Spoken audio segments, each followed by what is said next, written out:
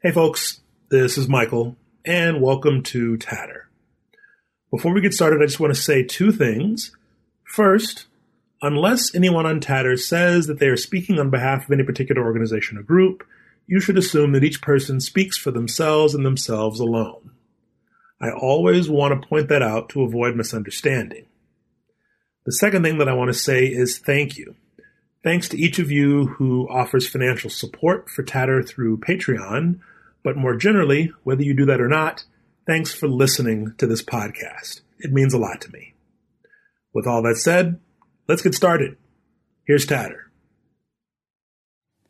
That's why Judge Barrett's integrity, wisdom, and commitment to the rule of law is so important. She will be critical to the preservation of the public's perception of the legitimacy of the court.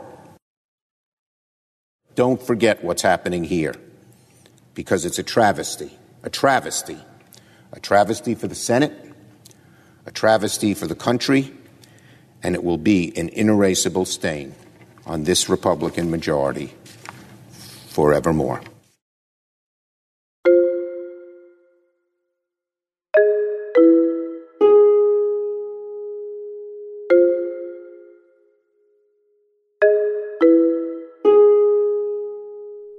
As you might have recognized, those were the voices of two U.S. senators. The first was Utah Republican Mitt Romney, and the second was New York Democrat and Senate Minority Leader Chuck Schumer.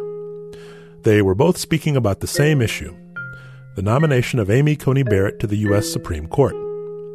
Clearly, Schumer was opposed, and he predicted that the confirmation of Barrett would turn out to be a travesty and a stain on the legacy of the Republican majority. By contrast, Romney not only supported confirmation, but he also argued that Barrett's ascension to the court would actually strengthen its legitimacy. Why does the legitimacy of courts, and of the Supreme Court in particular, matter? Much has been said about the controversial manner in which Republicans moved forward with Barrett's nomination and confirmation, even while citizens were casting votes in a presidential election. How might the Republicans' choice to do so affect people's trust in the court? What might the consequences be if Democrats respond by increasing the number of seats on the court? And how might race matter here as it does in so many areas? These are the kinds of questions I discussed with Sarah Benesch. Benesch holds a Ph.D. from Michigan State University and is now Associate Professor and Chair of Political Science at the University of Wisconsin-Milwaukee. A self-described Supreme Court junkie, she studies a number of topics, including Supreme Court decision-making, Circuit Court of Appeals, and also State Court decision-making, and in her current work, she studies the legitimacy of the courts. I now share our conversation in this episode, which is titled Legitimate Authority. So I studied under Harold Spaeth at Michigan State University, and Harold is one of the first researchers to really talk about the attitudes of the Supreme Court and how much they matter to decision making. And so he really sort of beat this into the graduate students there. And so, of course, we all believe in the attitudinal model now. And so for a long time, I studied decision making on the circuit courts especially, but also on the Supreme Court. And it just became clearer and clearer to me that in terms of, I think a lot of academics have that moment where they're like, is anybody reading this? Does this really matter? Like, what am I doing? Right. And for me, studying courts without really considering how they have power is really just, in some ways, just sort of lacks the relevancy that I really wanted to have. And so I got more and more convinced, became more and more convinced that it was really about legitimacy and that we really had to understand how people interact with these institutions and why an institution like the courts have so much power in our democracy, when really, by all accounts, there's not much they can do if people don't want to implement their decisions. And so legitimacy just to me became something that could really connect me more fully to things that mattered. So it feels as if you may have already begun to answer this next question, but people talk about the legitimacy of the court. Chief Justice Roberts, by reputation, seems committed to sustaining the legitimacy of the court. But why does the legitimacy of the Supreme Court in particular, or also courts more generally, why does that legitimacy matter? Because it's everything. I think, without legitimate courts and without legitimate institutions in general, people don't bring their problems to government to solve. They don't use the channels of normal procedures to solve their problems. They go out on their own. They don't implement decisions. They don't follow policies. I am not a political theorist by any stretch of the imagination, but there's, so much political theory about why we need government. And so if we really need government, we also really need people to buy into it. And so Chief Justice Roberts knows that the Supreme Court, among all of the institutions, is even more dependent on legitimacy for its power, given that it doesn't have the power of the purse. It doesn't have an army that it can send out, right? All of the sort of powers that the Supreme Court has and the impacts that it's had on society are because other institutions and people have allowed it to have that impact. They have acceded to its rulings and implemented its decisions. And so without legitimacy, I don't even know what they do anymore.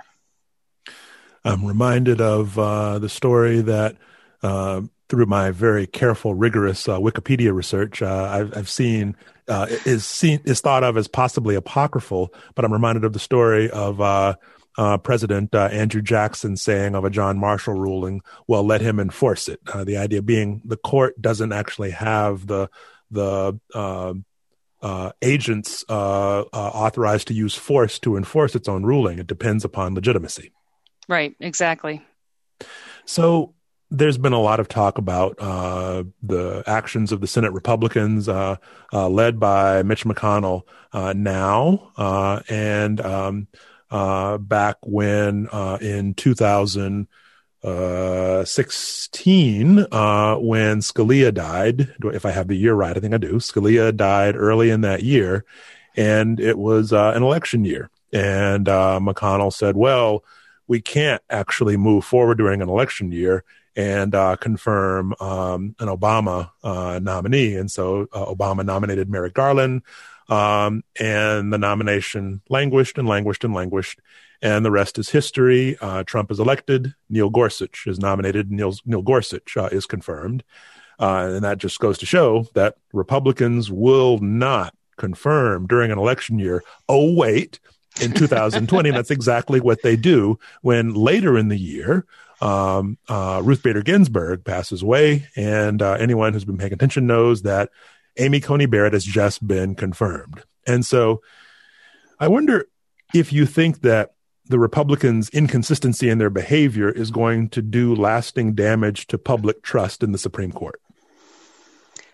Here's what we know about public trust in the Supreme Court, and I think this is important. Part of what we think, and we obviously only know what we know, right, through scientific empirical research. Yep. Part of what we think is that people tend to have more faith in the Supreme Court because of the way in which it makes its decisions. That is, people tend to feel like the Supreme Court is a principled decision maker. It doesn't have the same sort of political, partisan fissures and fights and arguments that like a Senate would have. And so consistently in poll after poll, people prefer the Supreme Court or at least rate the Supreme Court more highly than any of the other institutions of government and many other institutions in society in general.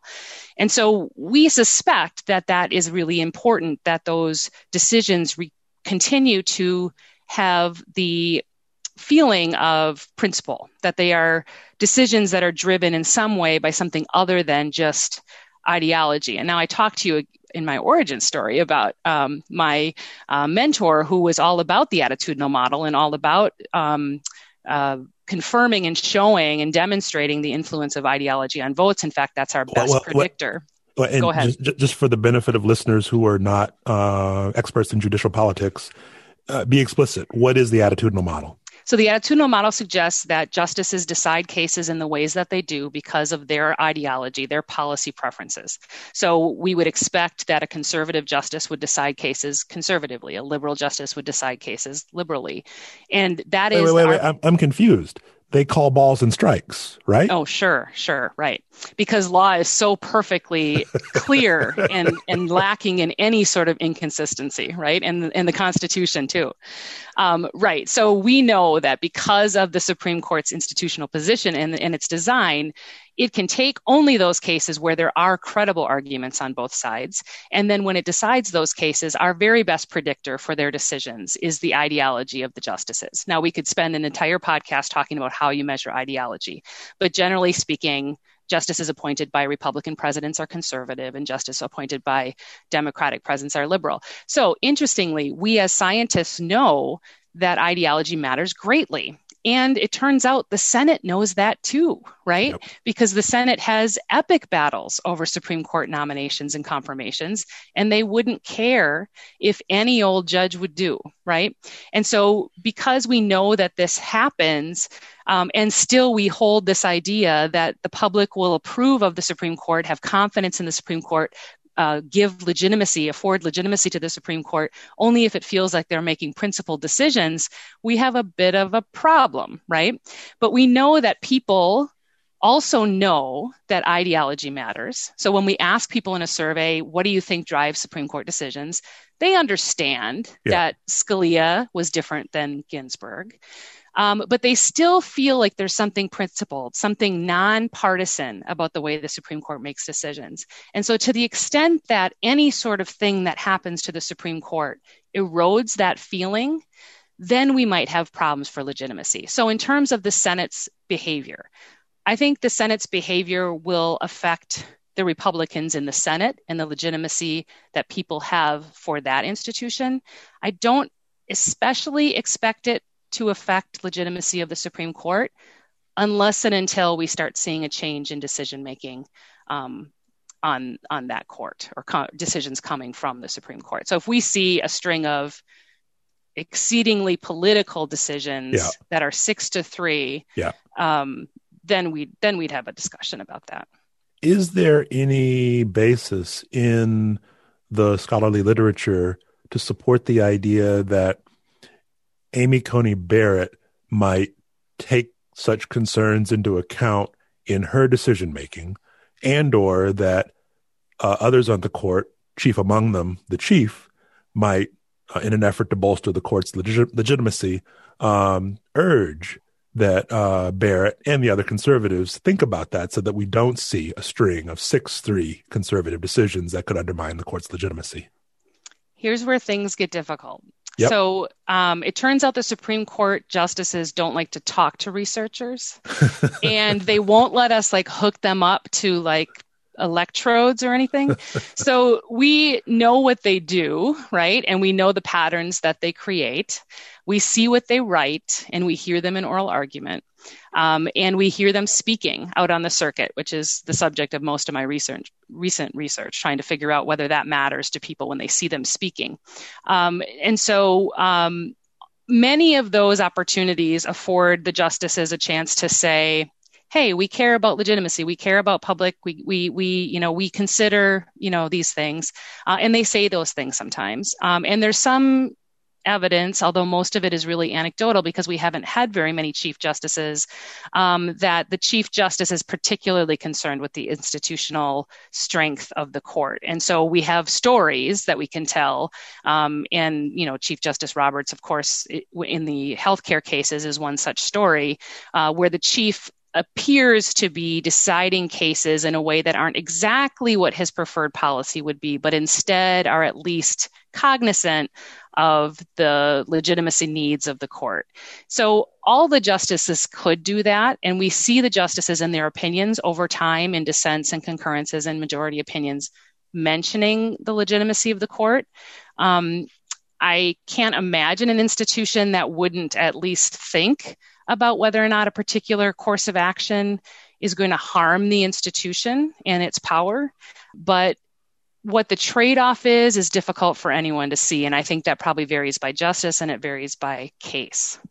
Well, and it seems, if I'm following that logic, that it's an interesting era that we are entering now, because with the 6-3 conservative majority, the chief's capacity to swing the court is now actually diminished. That is, if the 5 other conservative justices decide, damn it, we're going to forge ahead, even if he sides with the liberals, he can't create a majority. Right. And I think that's what brought so much attention to this particular appointment. I mean, it's true that, the swing from Ginsburg to Barrett in terms of ideology is huge, right?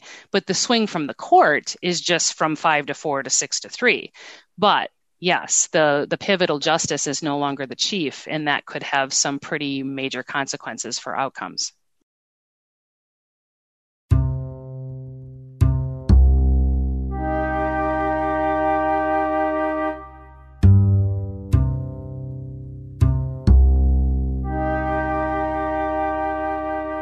Shifting to another area that, and feel free to punt if this goes too far beyond your area of expertise, but in thinking about the often discussed prospect of Democrats successfully enacting legislation to increase the number of seats on the Supreme Court, pejoratively referred to as court packing, do you have a sense of what the risks and rewards might be, first for the country as a whole, and especially in terms of the legitimacy of the court, if the Democrats were to add more seats to the court? That's a tough question, right? Which is exactly why the vice president has been punting it, right? Yep. Saying, well, we'll study this, right? So it's perfectly constitutional for the Congress to change the size of the court. And that has been done over time. It's been a long time since we've done it. We've had 9 justices for a very long time. So it's certainly a norm that we have 9 justices, and that Congress doesn't create seats on the Supreme Court, but it's not unconstitutional to do so. But just because something is constitutional, of course, doesn't mean that it's a good idea. So I think, there are some law school professors. So law school professors have been talking about changing the court forever. So there's always a huge literature in the law reviews about, creating a court that chooses the cases for the Supreme Court and changing the size and putting term limits on the justices. And that is a very rich literature that people have been thinking about for a long time. And so there are reasons to suspect that in the current climate, given, the whole mess with Garland and then Barrett, and the behavior of the Senate, there's some argument to be made that it could actually help the Supreme Court's legitimacy to have Democrats add seats, because it might end up stopping this battle between the parties over the court, and therefore get them back to some sort of a more sane system of nominations and confirmations. I mean, back in the day, even very conservative and very liberal justices had bipartisan support of senators, and there were a lot of them on the yes side. There were very few no votes. So this polarization that we've seen in politics generally has really, bled on to the Supreme Court. And when that happens at the confirmation nomination stage, it's of course going to start affecting the kind of justices that are appointed and the behavior that they engage in, right? So if we can get this sort of hyper-partisan toxicity out of the system somehow, that might in the long run help the Supreme Court and lend it, a more legitimacy, because now we have a court that isn't sort of, partisanly, that's not even a word, split, right? But, on the other hand, it could end up to be this horrible, battle between Democrats and Republicans forever. And we end up with, Supreme Court justices that appear to be completely beholden to the legislature, which wouldn't do the institution any favors. So I recently saw, and I'm embarrassed to say that this is an article from over a year ago. So even though I try to follow politics closely, I missed this one. There's a lot going on. There is a lot, especially in 2020. Yes. So this is an article by Josh Lederman at NBC News, and he's describing a proposal by then candidate Pete Buttigieg. And the plan would overhaul the Supreme Court by expanding the number of justices from 9 to 15, with 5 affiliated with Democrats. I'm not sure how they would be chosen, but 5 affiliated with Democrats, 5 justices affiliated with Republicans, and then 5 apolitical justices chosen by the first 10. Have you heard of that proposal before? Sure, that's one of a very long string of proposals, I think. But yeah. Do you have either a personal judgment or a scholarly judgment regarding if we could somehow magically move from the status quo to that world? Is that the kind of structure that could effectively preserve or bolster the court's appearance or reputation as less partisan than the other branches? I mean, I guess that would build in sort of an even playing field, that a president getting an inordinate number of Supreme Court appointments would be able to create. I don't know. I mean, I think there are pros and cons to all of these things. And in some ways, delineating 5 Republicans and 5 Democrats might just make that whole principled decision-making thing less likely to be perceived by the public, right? So as soon as we start, I mean, the justices balk at being labeled as, Republican or Democrat. And maybe in that situation, if you had a explicit label, like would it make party matter more? Yeah. I don't know. I'm not sure. Yeah. Well, shifting gears a bit, but to a topic that has been quite salient in 2020, I want to talk a bit about race. And I'm curious about this in part because in prepping for this episode, saw an article by Gibson and Caldera. I think Caldera has published a few articles in this area before. Both of them have, yeah. Yeah, and so I'm an Ohio State grad, so through friends in political science, I knew about Caldera. But in this article from the 90s, they at one point suggest that African American voters or citizens may have historically been more, quote, reality-based, which I took to mean that their level of trust in the courts was more responsive to current events and to actions taken by elected officials than among white voters who might have a more, I believe the term was more diffuse kind of support. I wonder if you either have a reaction to that theory or if you have any thoughts in particular to this question of whether race might moderate or alter the extent to which a given voter's trust in the courts or perception of the legitimacy is going to be driven by the day-to-day actions of the court.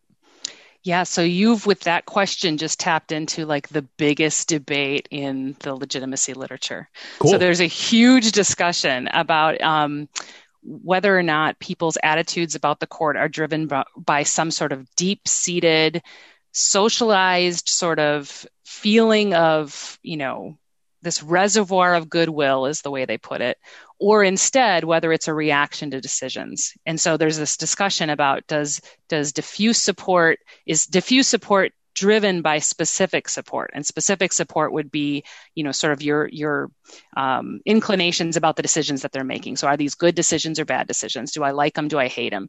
And so for a long time, we thought that people's diffuse support for the court, so this deep-seated commitment to the institution, was able to be separated from the day-to-day decision-making of the court. So even if I see a decision that I hate or I see a string of decisions that I hate, I still feel like the court is a legitimate part of the American government, and then I support its institutional position, and I think it's important to democracy, and I would never do anything to try to get rid of it, right? But there's new research suggesting that maybe diffuse support is driven, at least in part, by specific support, and that some people will punish the court for bad decisions. So if you don't agree with a decision, you're going to say that you don't agree with the institution or you don't support the institution. But that's very controversial because there's lots of different articles that come out on either side of that. But in terms of African American support for the Supreme Court, there is some pretty good evidence that there is a generational difference between African Americans who grew up during the Civil Rights era in the Warren Court and African Americans that are growing up now. And we've had conservative Supreme Courts for quite a while, and they haven't undone everything that the Warren Court did, but they have scaled back those decisions and protections often.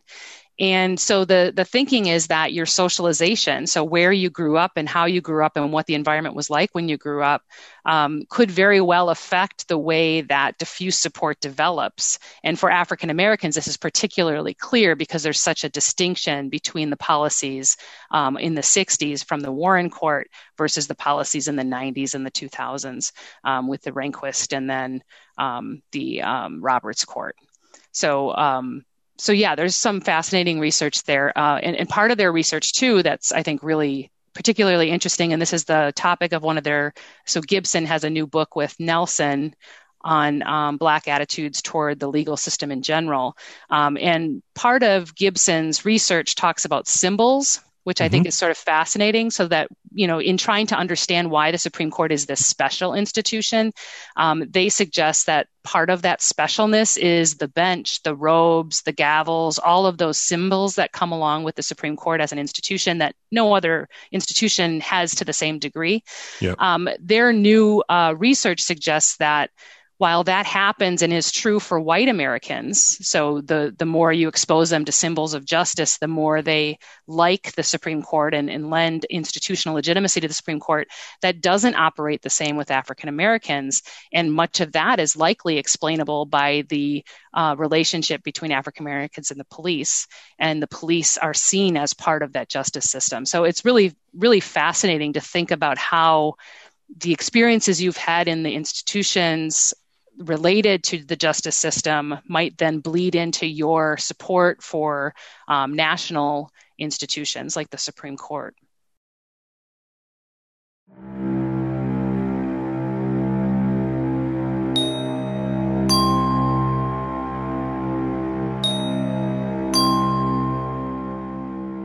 So, as a likely final question, I want to shift to something that is timely as we arrive at Election Day, although this, of course, has been an election with unprecedented levels of early voting, so the election is underway in a really profound sense. But we're also seeing that the Supreme Court is being called upon to adjudicate in state-level disputes regarding election rules. And I just saw as recently as today at The Guardian, but other outlets have reported this, the Supreme Court rejected a last-minute plea from Pennsylvania Republicans to overturn a 3-day extension of the absentee ballot deadline.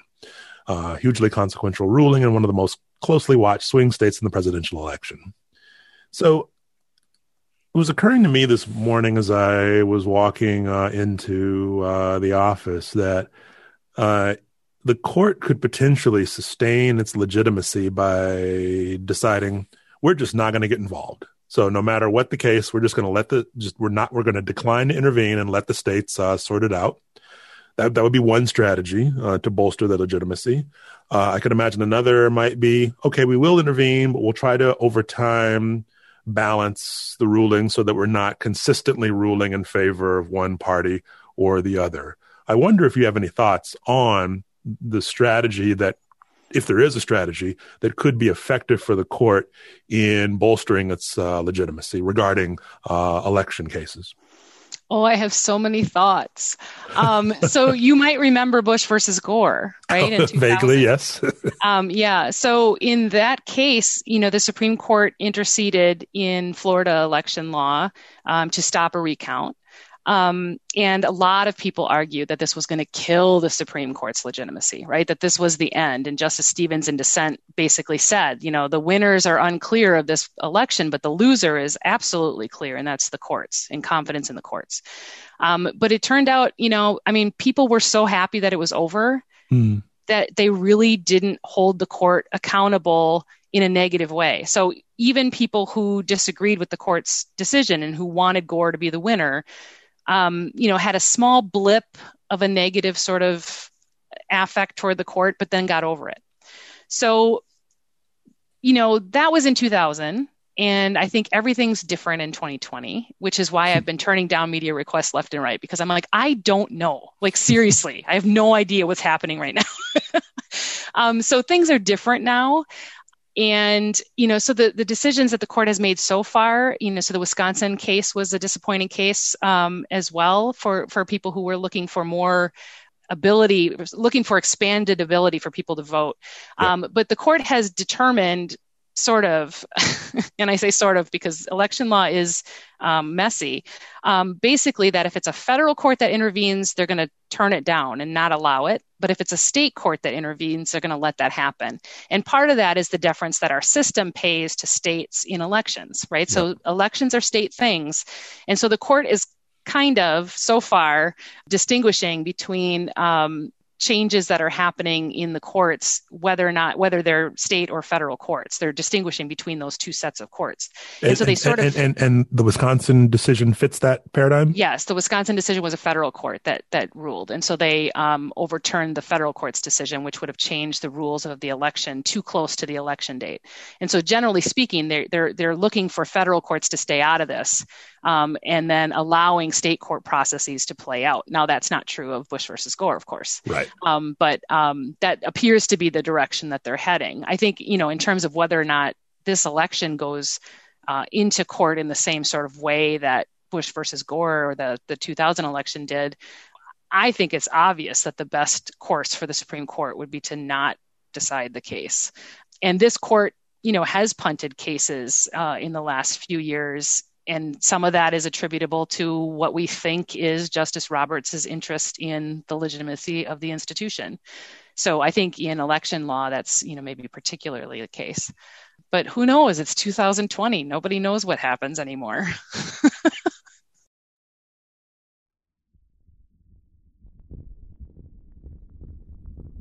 That's it for Tatter. I want to thank Sarah Benesch for taking the time to talk with me. For more information on Benesch and the work that we discussed, go to tatter.fireside.fm and find the page for this episode where you will see relevant links. To offer feedback on this or any other episode of Tatter, if you use Twitter, you can mention Tatter using the handle @Tatter_rags, or you can go to Apple Podcasts and post a rating and or a review. Or to offer more private feedback, you can send an email to tatter.rags.2017@gmail.com. If you want to offer financial support to Tatter, you can go to Patreon and become a patron. Although if you are a current student at the college where I teach, I'm afraid that I cannot accept your support. But for everyone else, come on in, the water's just fine. In any case, thanks for listening. Continue to engage in physical distancing and also wear your facial covering, and be well.